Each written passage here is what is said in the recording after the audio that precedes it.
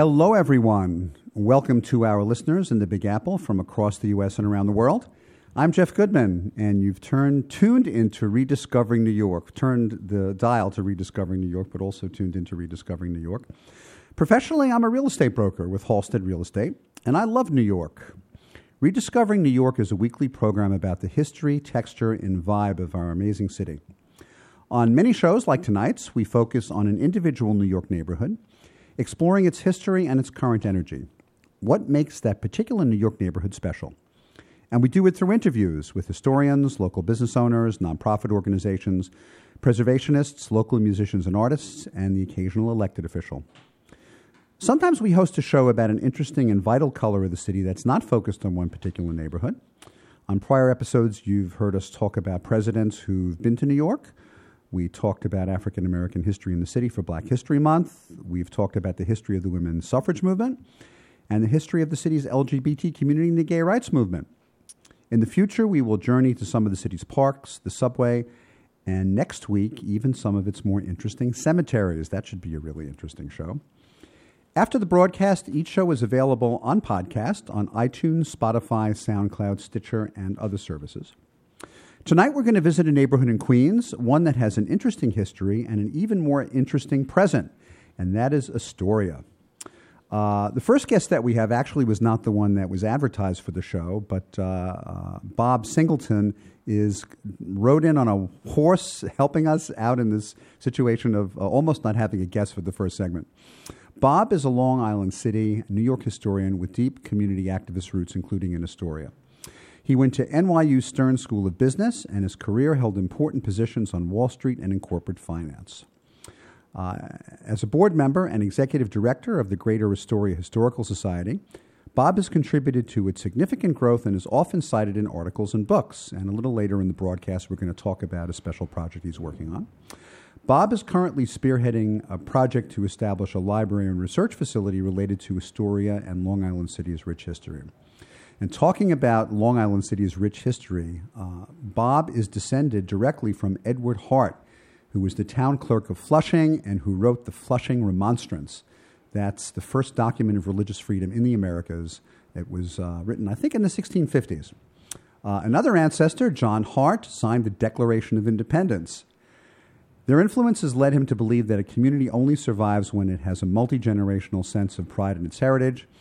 And being the true flavor of the United States and an American, Bob's mother's side is from Serbia. In fact, his grandfather lived with the Roma in Eastern Europe, a true American story. Bob, welcome back to Rediscovering New York. I'm pleased to be here.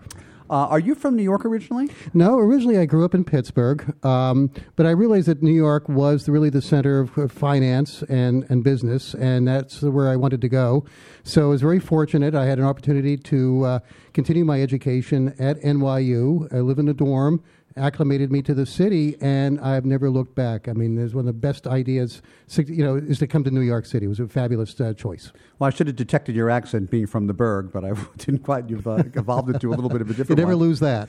You went into finance. When did you decide to leave that career and then go into something more colorful in history? Well, that's a good question. I worked at a bank at Wall Street, one Wall Street literally, and I worked at Sony Corporation as assistant treasurer, and it sounds like really great things. I was not even 30 at the time, but it really hit me that working in those kind of positions, you were really sort of a cog in a big corporation, and businesses were more like a sort of a buccaneer, somebody just going out and putting things together and observing and doing really interesting stuff. So I walked away from that to a big career decision. I knew I was young enough to be able to make these choices, and I decided to actually work with artistic and creative people.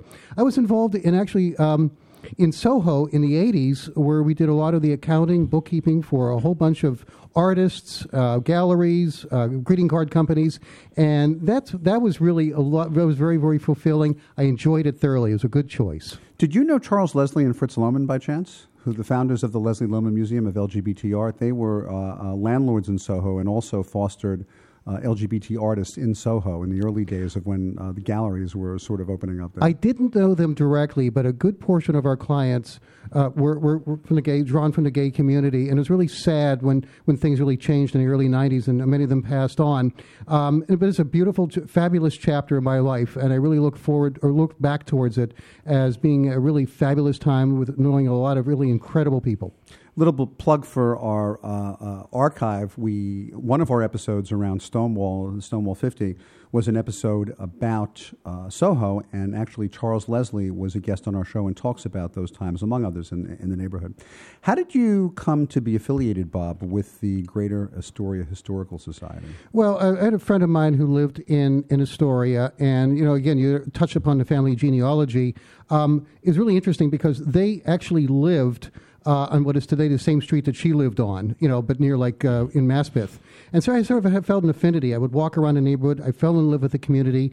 It sort of reminded me a bit about Pittsburgh, where you had just regular folks that, had really, really a fabulous position being next to New York City. It was the best of both worlds. It was a small town environment, and you had the advantages of a great major city within a few minutes. And how long have you been involved with the Historical Society? Since, I would say, probably at this point, about 25 years, or early 90s, we got involved in it. And we literally received just a box of paper. And everything from that point that we developed was through hard work. But it's not really work. I mean, if you enjoy something, you really don't work. You just have a grand time doing things. And we just love this. And it's one of the best choices I ever made. Well, it sounds like a life's work and a labor of love to be involved with the Society for 25 years. And that brings us to Astoria. Were there native peoples living in what would become Astoria before Europeans settled the area? Definitely. It was very interesting. The actual settlements that were created, the Astoria, the original streets and everything, was based really overlaid where the native settlements were and the native trails were. It's really interesting that there's, for example, a place called in Ravenswood, Sunkisk, which is a stream, and it was known as the place of the Sakem's wife. And we believe that in the native tribes, the women had a very important role within society, and they would go into these marshes and put together food, put together herbs and medicines, what have you. They would gather the crops and then bring them back to the village and use it for food, for medicine, for healing, for religious purposes. Oh, wow. It's great to know that, one of the things that's not talked about that much when people talk about the history of New York City are the people who were here before Europeans came. And I'm always interested specifically in different neighborhoods what the history of native peoples were. Does the colonial history of Astoria go back as far as when the Dutch were here in this part of New Netherlands? Most definitely. There was a number of different levels that the Dutch were involved in Astoria. First of all, it was a place where when people retired from the Dutch Indies Company, they didn't have money to pay them retirement, so they gave them land. They had lots of land, and they had the option of either farming it or selling it, and that's how they got their land. Also, there was this was a trading port, and so there was the waterfront, and so a lot of ship captains were given land grants along the East River. Now, the Dutch themselves did have a very important role within Astoria, but there was a lot of English that came in from New England because the Dutch offered them religious freedom. Including your ancestor. That's exactly Remonstrance. Exactly. That's why they settled in Maspeth in Astoria. Who was William Hallett, and when did he come to the William area? was one of those people who had a very colorful past, and he ended up in Astoria. This was the first settlement. It was actually a native village there. Actually, to this day, it's called Pot Cove, but there was all these native pots that was in the sand at the waterfront at one time. And he created a farm there, and he actually ran the ferry between Manhattan and Queens. William Hallett also had a fabulous clay deposit, and the bricks of New Amsterdam, a large portion of them were bricks that were actually fired and put together in Astoria. Wow, Lower Manhattan was built with soil from Queens. I love that. Isn't it? Talk about being a multi-borough city. Yes, sir. Something that a good part of New York history is infused with, Bob, is history during the Revolutionary War. Did anything of note happen during the war and what would become Astoria? Oh, yes. As a matter of fact, our earliest images we have of Astoria was drawn by British officers who were detached to observe the artillery duels. There was a huge artillery duel between Gracie Mansion in Manhattan, or the area of Gracie Point in Manhattan, and Hallett's Cove. And we actually have images of these drawn. It was actually incredible to actually match up the landscape of today with these initial images. But the area was pretty much under the heel of the British throughout this time period. And one other thing, too, I didn't mention before was that the tide mills, which are the things that made New York great, the tide mills were scattered in Astoria along Dutch Kills and along Hallett's Cove. And if you take a look at the New York City coat of arms, there's the beaver, everybody knows that. There's the windmill, everybody knows about that. But there's also flour barrels. And it's those millers are the ones that really created what we know as the New York spirit. After they were given the privilege of the mills, the trading, the ships, building the ships, that launched New York City to greatness. So Astoria had a very, very important role in the early history of this area. It was not, at that point, it was actually detached. It was actually part of Manhattan, and later it became part of Queens County. But that actually several generations, they were actually considered to be part of Manhattan. So the spirit of places like Astoria and Western Queens is kind of unique because it's a hybrid of both Queens and of Manhattan. That's one thing I love about the show and exploring neighborhoods is we have such a rich history throughout the city, 250 square miles, and there are things about the city and about individual neighborhoods that are just so rich and that I haven't never even known about until I've had great guests on the show. Let's move past the Revolution and go into the 19th century.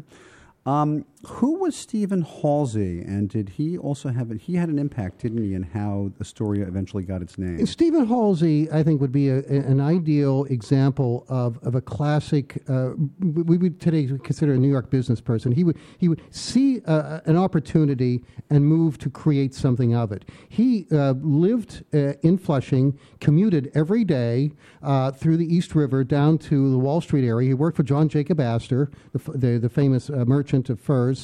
His older brother, John Cook Halsey, actually started Astoria, Oregon. So yes, there's a relationship between Astoria, Oregon and Astoria, Long Island, or Astoria, New York.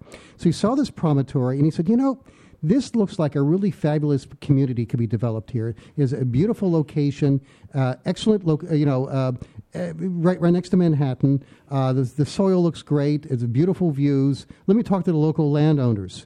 He did. They thought it was a great idea. In the 1830s, they went up to Albany and got a charter for a village. It was the first village created in, I think, New York State since the American Revolution. Wow.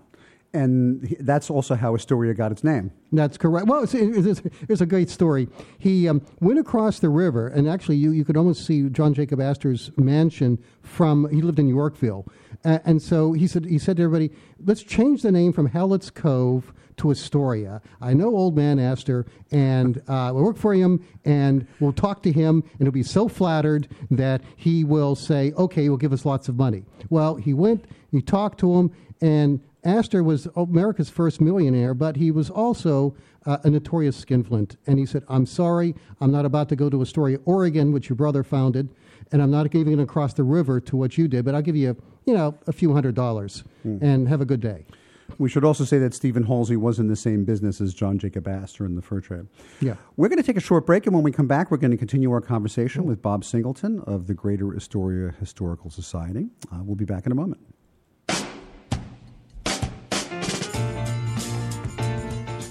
You're listening to the Talking Alternative Network.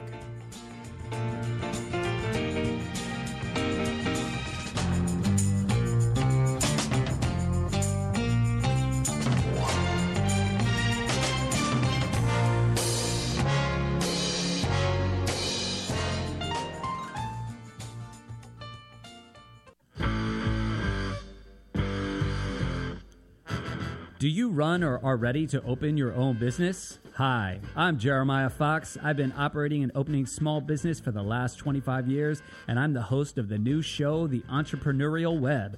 Tune in every Friday at noon Eastern Time for insights and stories on the nuances of running small business right here on Fridays at noon, talkradio.nyc.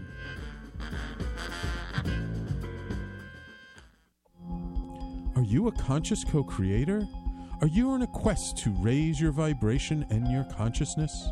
I'm Sam Leibowitz, your conscious consultant, and on my show, The Conscious Consultant Hour, Awakening Humanity, we will touch upon all these topics and more. Listen live at our new time on Thursdays at 12 noon Eastern Time. That's The Conscious Consultant Hour, Awakening Humanity, Thursdays 12 noon on talkradio.nyc.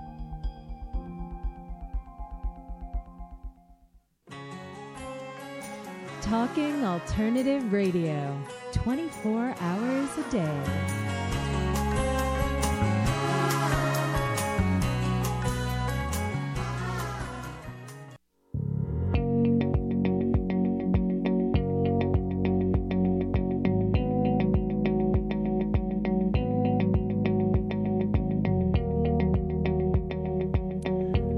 We're back, and you're back to Rediscovering New York, and this episode about Astoria in Queens. My first guest is Bob Singleton, the Executive Director of the Greater Astoria Historical Society. Bob, do you want to talk a little bit about the Society and some of the upcoming programs and projects that you're working on? Well, the Greater Astoria Historical Society encompasses New York's third city. You know, everybody knows about New York City and Brooklyn, but there was a third city, Long Island City, which existed from 1870 to 1898. We have a lot of names for it. We call it New York's Other City. And it's just a fabulous opportunity to be able to recreate its history, to put together programs, walking tours, lectures throughout the community. And I have a special announcement, if I may. Oh, please, yes. This year, May of this year, will be the 150th anniversary of the founding of Long Island City. And it's in formation right now, but we intend to have programs in all the constituent neighborhoods of Long Island City. That's Steinway, Old Astoria, the Broadway, Norwood, Sunnyside, Hunters Point, Dutch Kills, Ravenswood. And it's going to be absolutely tremendous. We're going to have a lot of fun. We've got a lot of good people we're working with and a lot of people in the different neighborhoods that we've come to know over the last couple of decades. So this is going to be a real picnic. Actually, we may have a future show that touches on that closer to the anniversary date. How can people find out more information about these upcoming events? Well, What's your website? we're working with the board right now in putting together a program, and as soon as things are established, the logo and what have you, we will be, of course, telling everybody about that. And we are going to hit the ground running within a matter of a few months, if not weeks. We're actually going to start programming, doing tours, and setting up locations within the various communities, giving talks. You know, we've been doing this for a few years, a few decades, I should say, and we have a lot of material. And so all it takes is for us to be able to put together a system that we can then convey this to the community. It's going to be a lot of fun. And what's your website? Astoria, www.astorialic.org. It's the components of Astoria and Long Island City. Oh, great. Well, speaking of Astoria, getting back to it, we're going to use as a midway point the middle of the 19th century, 1850. Beginning then, there was an interesting influx of residents and businesses who were actually German-speaking, and there were many cabinet and furniture makers. One of them was named Heinrich Engelhard Steinweg. Who was he, and what was his significance in Astoria and Queens, and also in New York City? Well, I have to, I've done a lot of research. I was actually privileged to know the late Henry Z. Steinway, the last family member to run the corporation, the great-grandson, I believe, of Heinrich.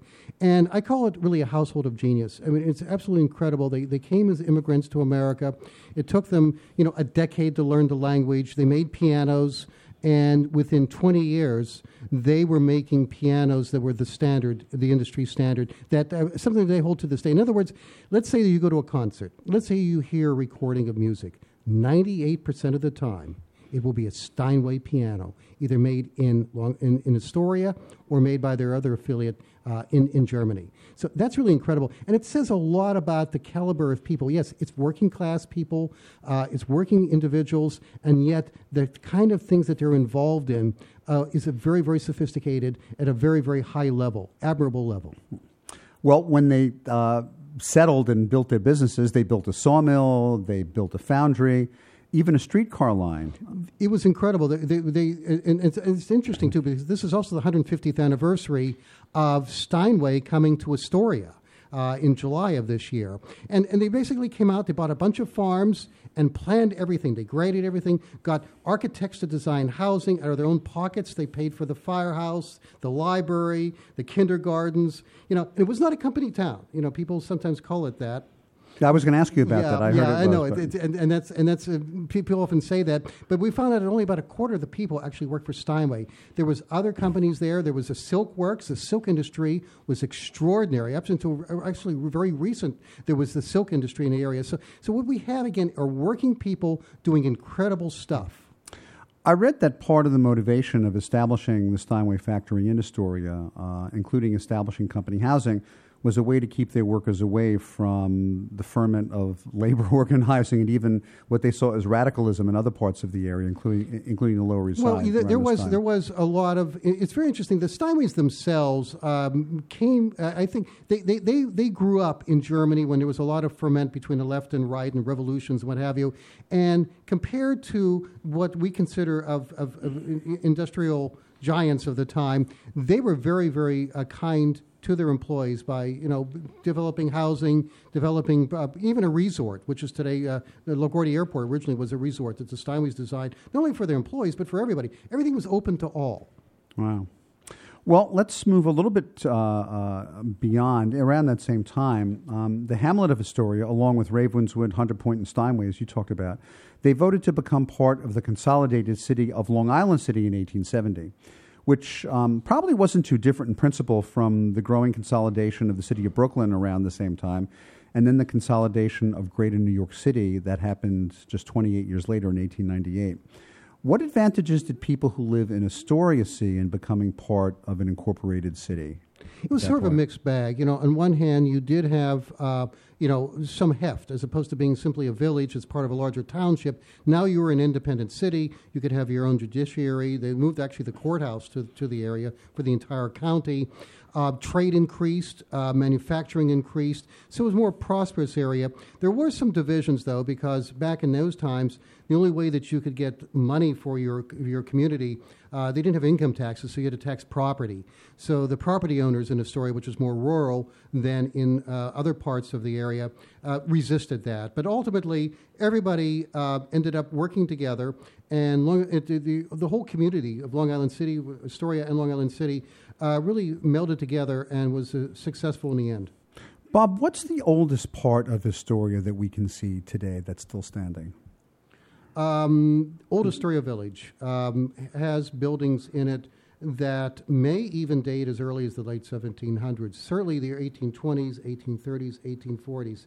It's the largest community in New York City that unfortunately does not have landmark protection.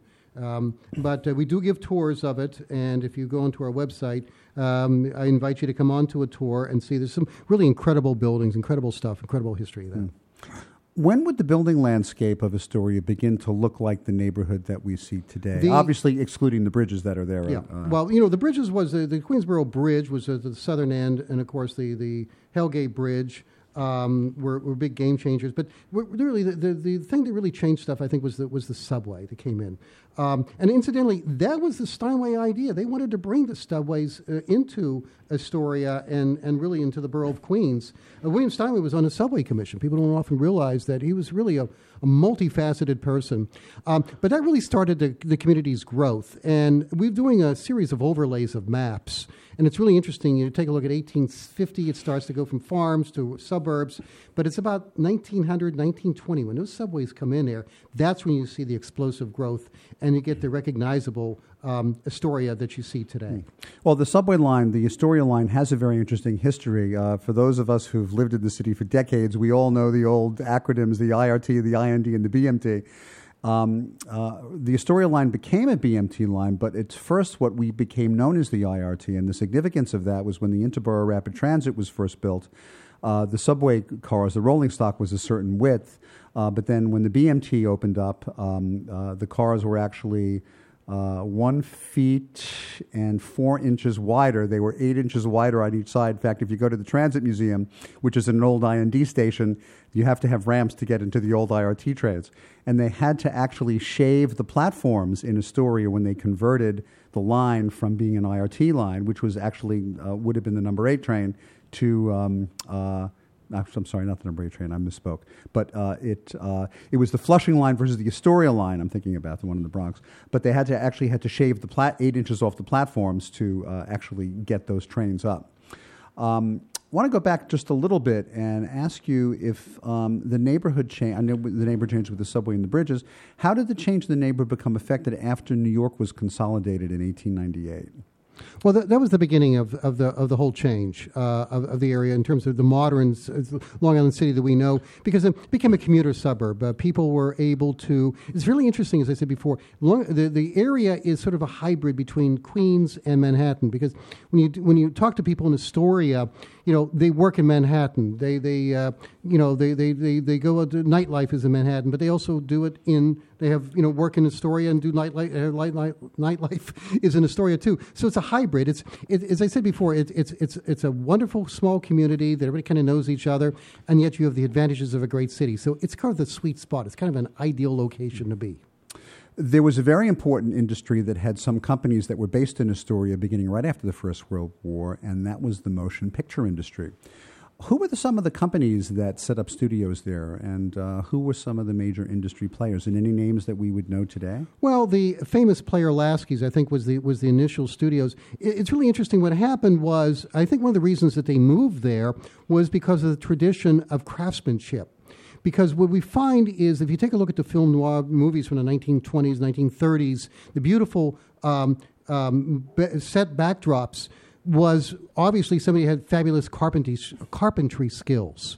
And I would think that many of the people that worked at those studios had relatives or even had training at Steinway. Okay. Wow. So, and then you see the beautiful costumes. I mentioned earlier how the silk industry was very, very important. So there were the costumes and these beautiful musicals and what have you were sewn by women who lived in Astoria. So as I said, they were working people, and yet their skills were extraordinary. And I think that's one of the reasons why they talk about the movie industry moving there because of vaudeville, the stage in New York, and all that. But there was another dimension, and that was the actual back lot people. And actually, we had a resurgence of movie production in the 1970s. Paramount, which had been in Astoria, they came back. And some of the movies that were filmed there were Sidney Lumet's The Wiz, Bob Fosse's All That Jazz, and even Woody Allen's Radio Days. That was in 1987. We just have another minute or so, and I wanted to ask you about ethnic communities in Astoria. First, there were many German-speaking peoples, and then maybe after the turn of the century, you had many Irish-speaking people and Italian. And then beginning in the 60s, you had a lot of Greek immigrants. In fact, it said that a third of the Greek immigrants who came to New York in the 60s made Astoria their home. Have there been any changes in the kinds of ethnic communities that we've seen more recently in Astoria? Let me also state that these people, everybody that came to Astoria, every group that came to Astoria brought something with them. And especially when you get the Italian, Greek communities, the Germans before them, loved food. And Astoria is legendary for its food choices, its restaurants, its places, its dining places. I'm getting hungry just you say that, having dined in a number of restaurants in Astoria. When you go to other neighborhoods and you look for a place to eat, and you say, I wish I was back in Astoria. Now we have another batch of people. We have the Brazilians, we have the Bangladeshis, Little Egypt that's on Steinway Street. And again, the really neat thing about this is it works. These are people that, when you see the new waves of immigrants coming there, the new neighbors, you recall yourself. I call my grandparents and from my mom's side and what have you, and immediately you get a connection with people, and it gets along. That's the really neat thing about Astoria, is that it's America. You And know, it's it's still people that gets along together and work together. And Astoria is a great neighborhood. It's at the end of the N and the W trains. I actually take the M60 bus over the Triborough Bridge, the RFK Bridge, to visit it. I highly recommend it, as well as its great restaurants. Bob, thank you. Our first guest on this show about Astoria has been Bob Singleton. Bob is the executive director of the Greater Astoria Historical Society, and you can find out about its programming at www.astorialic.org. Bob, It's been fun. Thank you. We'll be back in a minute, and when we come back, we're going to be speaking with a special guest who heads an arts institution which is based in Astoria. We'll be right back. You're listening to the Talking Alternative Network at www.talkingalternative.com. Now, broadcasting 24 hours a day. Talking Alternative.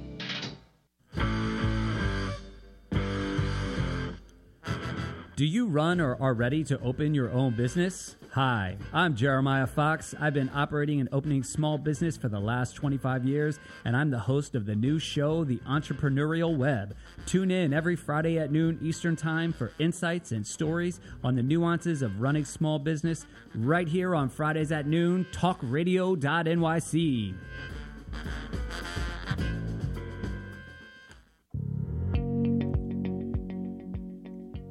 Do you love or are you intrigued about New York City and its neighborhoods? I'm Jeff Goodman, host of Rediscovering New York, a weekly show that showcases New York's history and its extraordinary neighborhoods. Every Tuesday live at 7 p.m., we focus on a particular neighborhood and explore its history, its vibe, its feel, and its energy. Tune in live every Tuesday at 7 p.m. on talkradio.nyc. I'm the aptly named host of Tony Martignetti Nonprofit Radio. Big nonprofit ideas for the other 95%. Fundraising, board relations, social media. My guests and I cover everything that small and mid-sized shops struggle with. If you have big dreams and a small budget, you have a home at Tony Martignetti Nonprofit Radio. Fridays 1 to 2 Eastern at talkingalternative.com.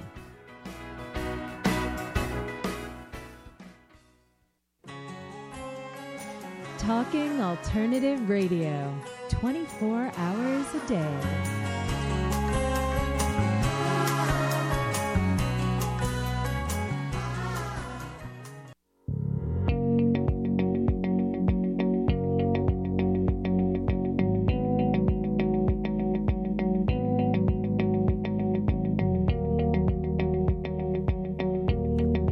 We're back. Support for Rediscovering New York comes from our sponsors. Christopher Pappas, mortgage specialist at TD Bank. To find out how Chris can help you with all your residential home mortgage needs and tailor a mortgage that's right for you, please give him a call at 203-512-3918. And support also comes from the law offices of Thomas Siaka, specializing in wills, estate planning, probate, and inheritance litigation. Tom and his staff can be reached at 212-495-0317. Our show is about New York, especially its neighborhoods, and the myriad textures of our amazing city. There's another great show on the air about New York and specifically about the business of real estate. Good Morning New York, Real Estate with Vince Rocco, my friend and colleague at Halstead. Vince's show airs live on Tuesday mornings at 9 a.m. on voiceamerica.com and also on podcast. You can like this show on Facebook, and you can follow me on Instagram and Twitter. My Instagram and Twitter handles are Jeff Goodman NYC. If you have comments or questions, or if you'd like to get on our mailing list, please email me, jeff@rediscoveringnewyork.nyc. One other note before we get to our second guest. Even though Rediscovering New York is not a show about the real estate business, when I'm not on the air, I am indeed a real estate agent in our amazing city, where I help my clients buy, sell, lease, and rent property. If you or someone you care about is considering a move into, out of, or within New York, I would love to help you with all those real estate needs. You can reach me and my team at 646-306-4761. Our second guest is Hoong Yi Lee Krakauer. Hoong Yi is the executive director of the Queens Council on the Arts. In the past 15 years, she has raised over $12 million in grants for artists and is an experienced grant reviewer for foundations and corporate philanthropies around the country. She's a proud Queens girl and writes about how to create a rich life at www.hoongyi.com and is a contributing writer for the Huffington Post. Hoon Yi also writes and illustrates children's books. She is the author and illustrator of Rabbit Mooncakes, a multicultural picture book for children published by Little Brown and Company. We have a lot to ask Hoon Yi about. She's a graduate of Oberlin College. Hoon Yi attended the Mozarteum in Salzburg. That's in Austria, by the way, and received a Master's of Music in Piano Performance from the Manhattan School of Music. She is married to a nice Jewish boy from Rockaway. That's in Queens, by the way, where they live with their 3 children, Mickey, Remy, and Sky. Hoon Yi Krakauer, a hearty welcome to Rediscovering New York. Well, thank you so much. It's a pleasure to be here with you. You are originally from New York, and you're a Queens girl. What part of Queens did you grow up in? You grow up in Rockaway? Grew up in Fresh Meadows, went to Bayside High, 72, and married a nice Jewish boy from Rockaway. What can I tell you? Oh, and that's why you live in Rockaway. Okay. Yes. Did you move there before Sandy or after Sandy? I endured Sandy. Oh, gosh. I was on the roof with my son. My God. I mean, you know what? Irene happened the year before. Everybody said, go away. We went away. Nothing happened. Then Sandy came. Everybody said, it's going to be less than a Category 3. Don't worry about it. So, history has shown that was not true. So we were there. My mother has the same story. When Irene hit, she has a place in the Catskills. She left, they said leave. She left her place in Manhattan Beach in Brooklyn, went up to the Catskills. 8 inches of rain, 4 hours. Houses got washed away. We were without power. The roads were closed. There was no electricity. The next time she said, I ain't leaving. And then sure enough, Sandy, 11 feet of water in the house. Thankfully, no one was hurt. Property can be replaced. When did you start studying and creating art? It's different from your music background, which I also want to ask you about. Define art. Visual art. Or actually, maybe that's a misnomer on my part. Well, let's first talk about your artistic history. You studied at Oberlin. Did you study music, or did you just study music? I was a piano major, a fine arts major. But I have to say the creative impulse, for me, was born out of frustration. Because when I was in ballet school, I fell off the stage. So my parents said, put her on something stationary. So I studied the piano. And then 18 years later, I said, I really don't like being in a room by myself for 4 hours a day.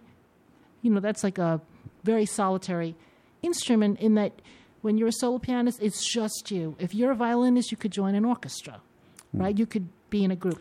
And I said, I can't be by myself for 8 hours a day. So I started to funnel that creative impetus into writing, into drawing, into other things. The discipline that I developed to be able to sit for 8 hours a day doing one thing was the reason why I was able to do other things that were equally creative. We'll talk about some of those in a second. I'm still interested in your musical studies. So how did you get to go to the Mozarteum in Salzburg? What stroke of a pen. Huh? If you remember, communist China was the bad country. We used to call it communist China. Bad, now, right? Now it's mainland China. Right. Then it was communist China. Well, in the late 70s, I had a scholarship for descendants of people from China. And then, if you remember, I don't remember what year it was that the UN decided not to recognize mainland China. They recognized Taiwan as China. All of a sudden, I was not Chinese anymore. So my scholarship went out the window. And I went to Oberlin.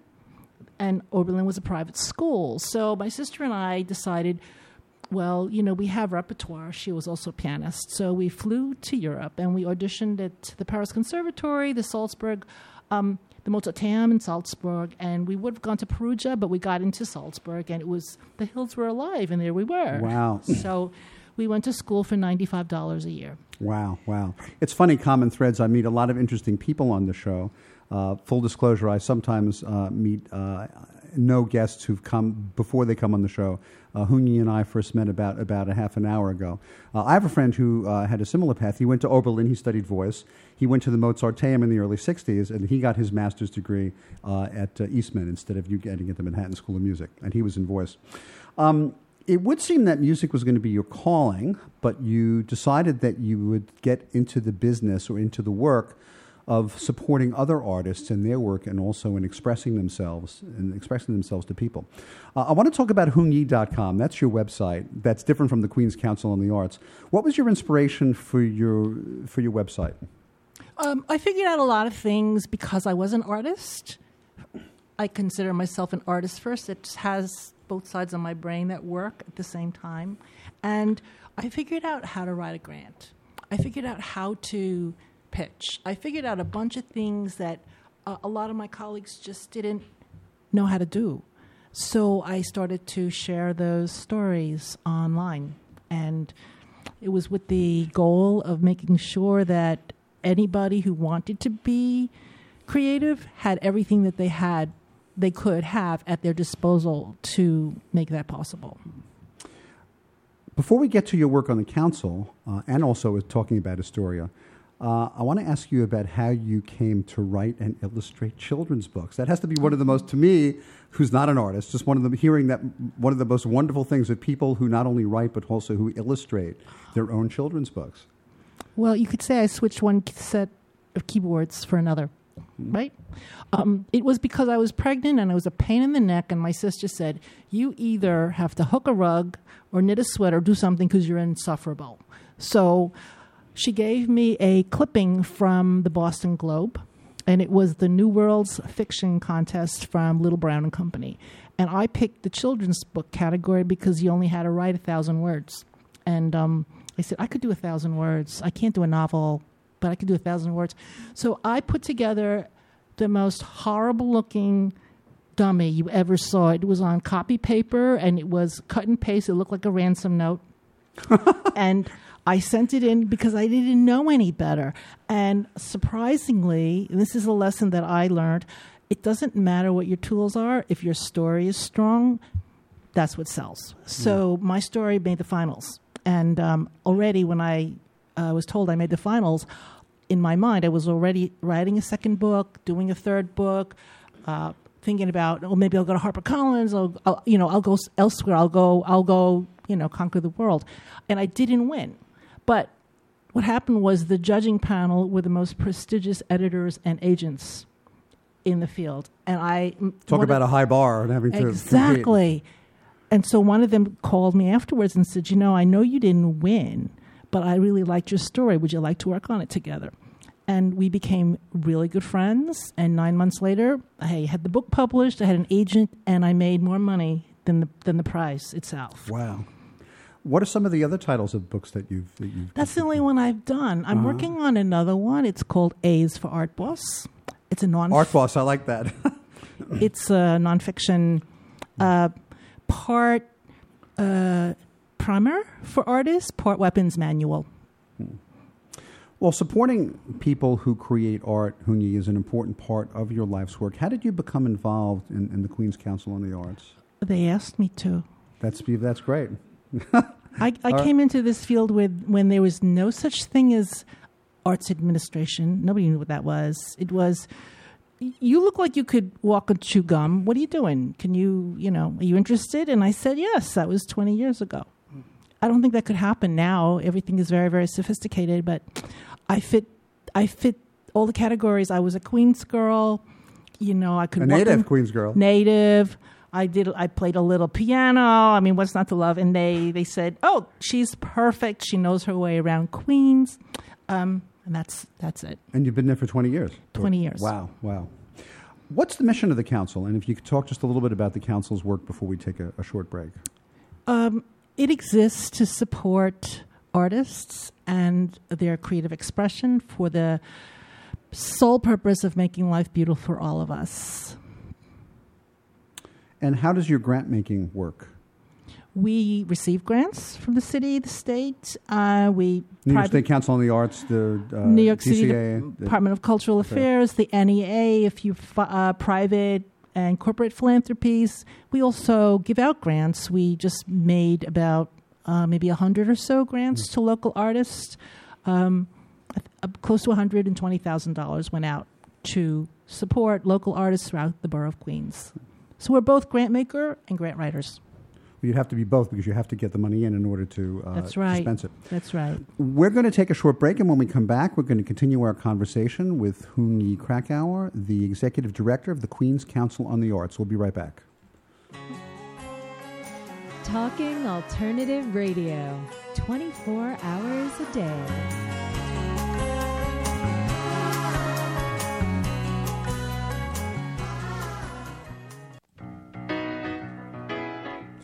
I'm the aptly named host of Tony Martignetti Nonprofit Radio.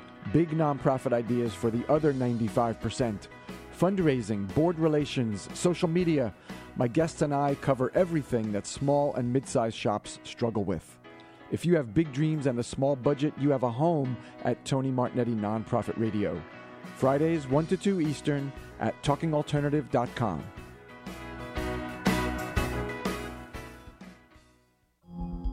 Are you a conscious co-creator? Are you on a quest to raise your vibration and your consciousness? I'm Sam Leibowitz, your conscious consultant, and on my show, The Conscious Consultant Hour, Awakening Humanity, we will touch upon all these topics and more.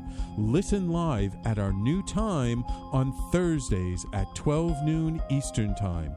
That's The Conscious Consultant Hour, Awakening Humanity, Thursdays, 12 noon on talkradio.nyc.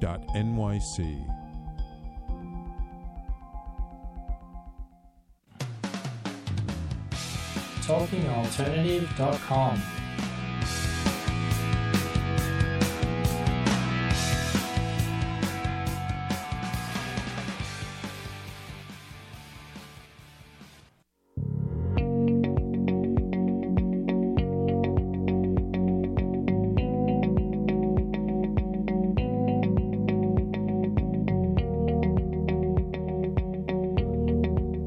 We're back to Rediscovering New York and our show about Astoria. My second guest is Hoonyi Krakauer, the Executive Director of the Queen's Council on the Arts.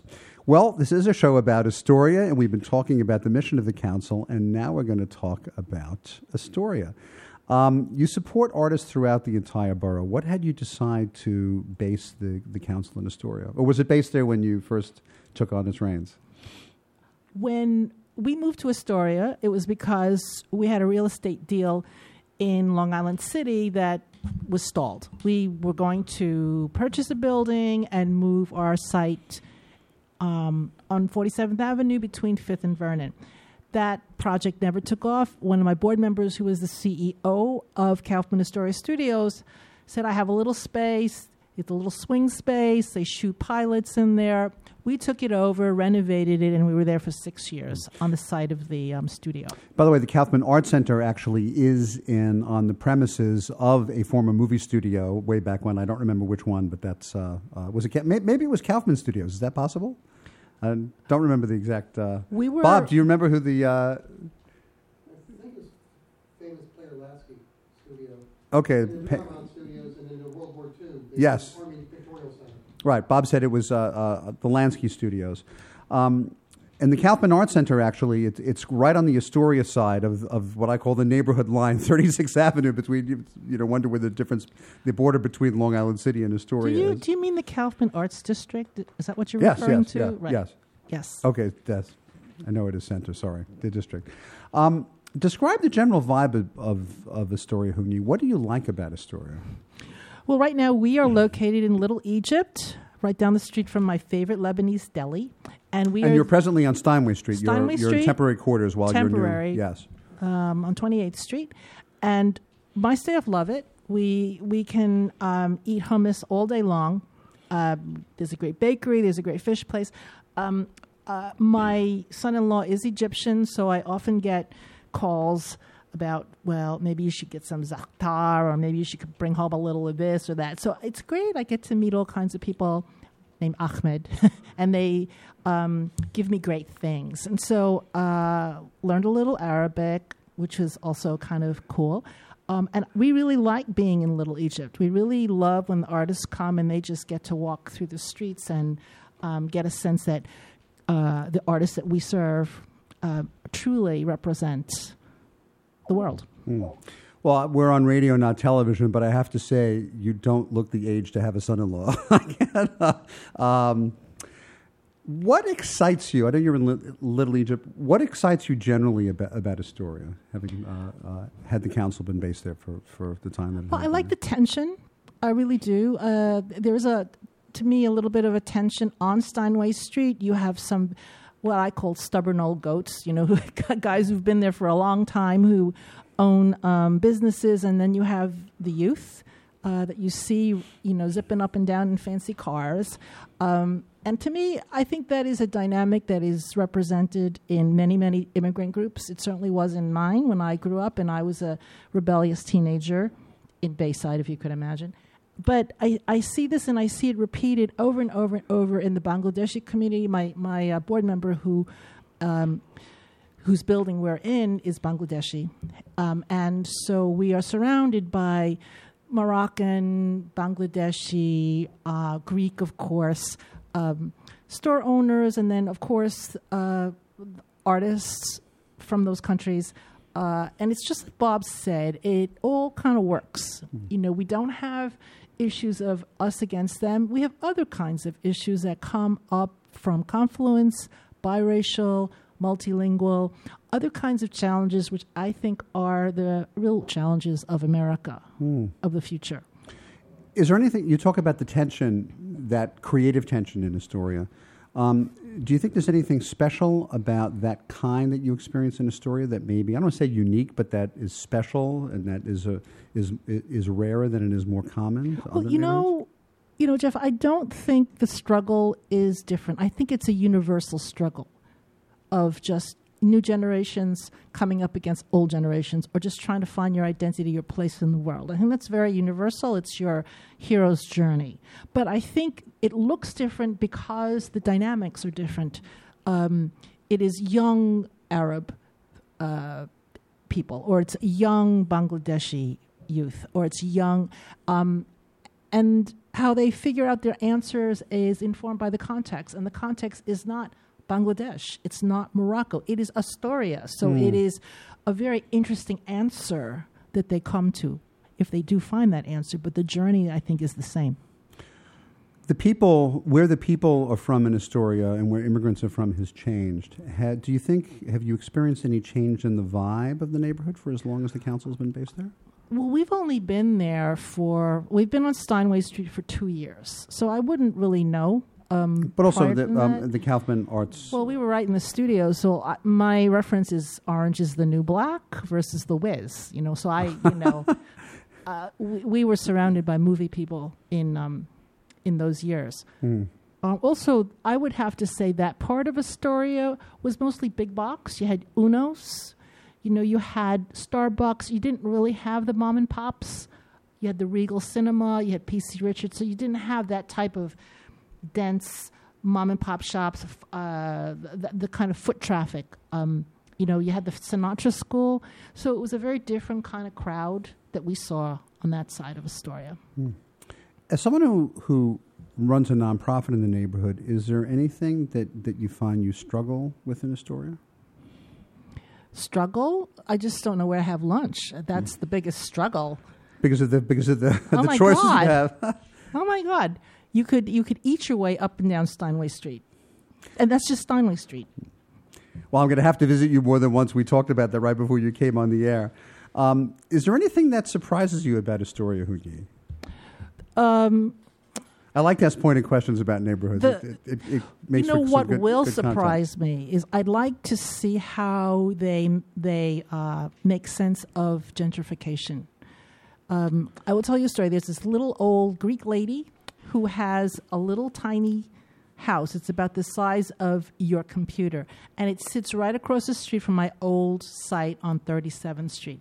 And Hal, my board member, and his entire team have been trying to get her to sell that property. It's got this huge magnolia tree. And if you go down that street, you'll see that she's stuck by her guns, and they actually had to build a studio around her house. And this woman, you don't want to mess with her. Nothing's going to move her. And we became friends because I sat under her tree a lot, you know, during the spring. But she is one of those kinds of people that sticks to the neighbor. She says, where am I going to go? You know, my kids are gone. Where am I going to go? I would miss all my friends across the street. I don't care how big they are. They're not getting my house. So you have that old guard. Then you have the new guard. You have right across the street of is the Mark, is the new luxury building that the Kaufman people put up on the other side of the studio. So I'm curious to see how that's all going to come together. One other question. Is there anything that you wish Astoria had as a neighborhood, but that doesn't? More bookstores. Mm-hmm. I would love to see independent bookstores. I would love to see a little bit more of a boho vibe on Steinway Street instead of empty stores. A lot of, I would just say just box stores that are not really box stores, but they just seem to be part of chains. And they come in, they come out. I would love to see Steinway Street stabilized.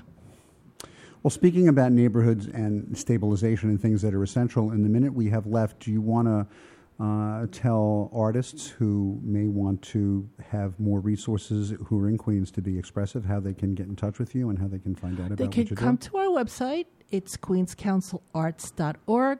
We have a grant cycle every summer. Our deadlines are in October. We have been able to give away maybe twice as much money as we have been before in the last 2 years. We have resources. We can connect you with people. We exist to do that. So I would say to any artist looking for a foothold or a touchstone in Queens to contact us, because we probably know people that they would like to be, that they would like to know. And your website is? queenscouncilarts.org. Great. Well, thank you. Our second guest on this program about Astoria has been Hoon-Yi Krakauer, who's the Executive Director of the Queens Council on the Arts. Thanks for joining us this week. If you have comments or questions about the show, or if you'd like to get on our mailing list, please email me, jeff@rediscoveringnewyork.nyc. You can like us on Facebook, and you can also follow me on Instagram and Twitter. My handles there are Jeff Goodman NYC. Once again, I'd like to thank our sponsors, Chris Pappas, mortgage banker at TD Bank, and the law offices of Tom Siaka, specializing in wills, estate planning, probate, and inheritance litigation. One more thing before we sign off. I'm Jeff Goodman, a real estate agent in Halstead in New York City. And whether you're selling, buying, leasing, or renting, my team and I provide the best service and expertise in New York City real estate. To help you with your real estate needs, you can reach us at 646-306-4761. Our producer is Ralph Storier. Our engineer is Sam Leibowitz. Our special consultant is David Griffin of Landmark Branding. Thanks for listening. We'll see you next time.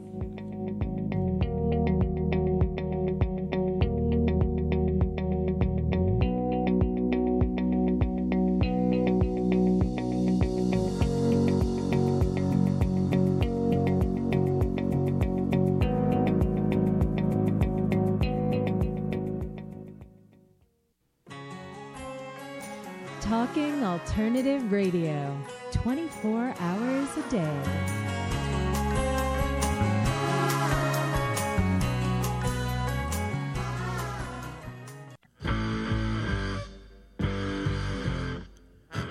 Do you run or are ready to open your own business? Hi, I'm Jeremiah Fox. I've been operating and opening small business for the last 25 years, and I'm the host of the new show, The Entrepreneurial Web. Tune in every Friday at noon Eastern Time for insights and stories on the nuances of running small business right here on Fridays at noon, talkradio.nyc.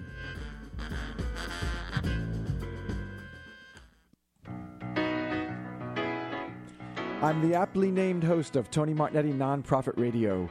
Big nonprofit ideas for the other 95%.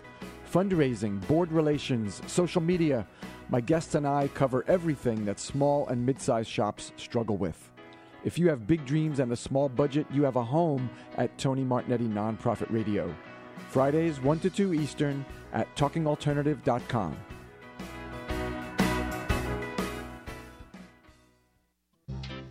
Hey, all you crazy listeners. Looking to boost your business? Why not advertise on Talking Alternative with very reasonable rates? Interested? Simply email at info@talkingalternative.com. Talking Alternative. Are you a conscious co-creator? Are you on a quest to raise your vibration and your consciousness? I'm Sam Leibowitz, your conscious consultant, and on my show, The Conscious Consultant Hour, Awakening Humanity, we will touch upon all these topics and more. Listen live at our new time on Thursdays at 12 noon Eastern Time. That's The Conscious Consultant Hour, Awakening Humanity, Thursdays 12 noon on talkradio.nyc.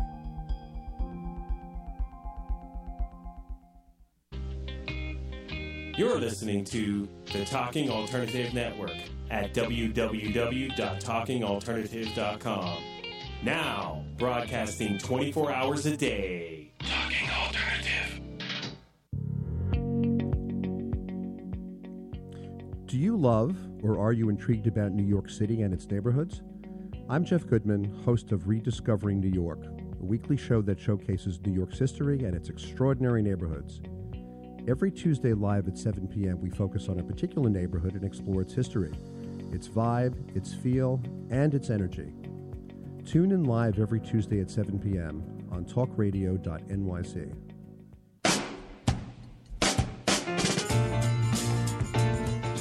You're listening to the Talking Alternative Network.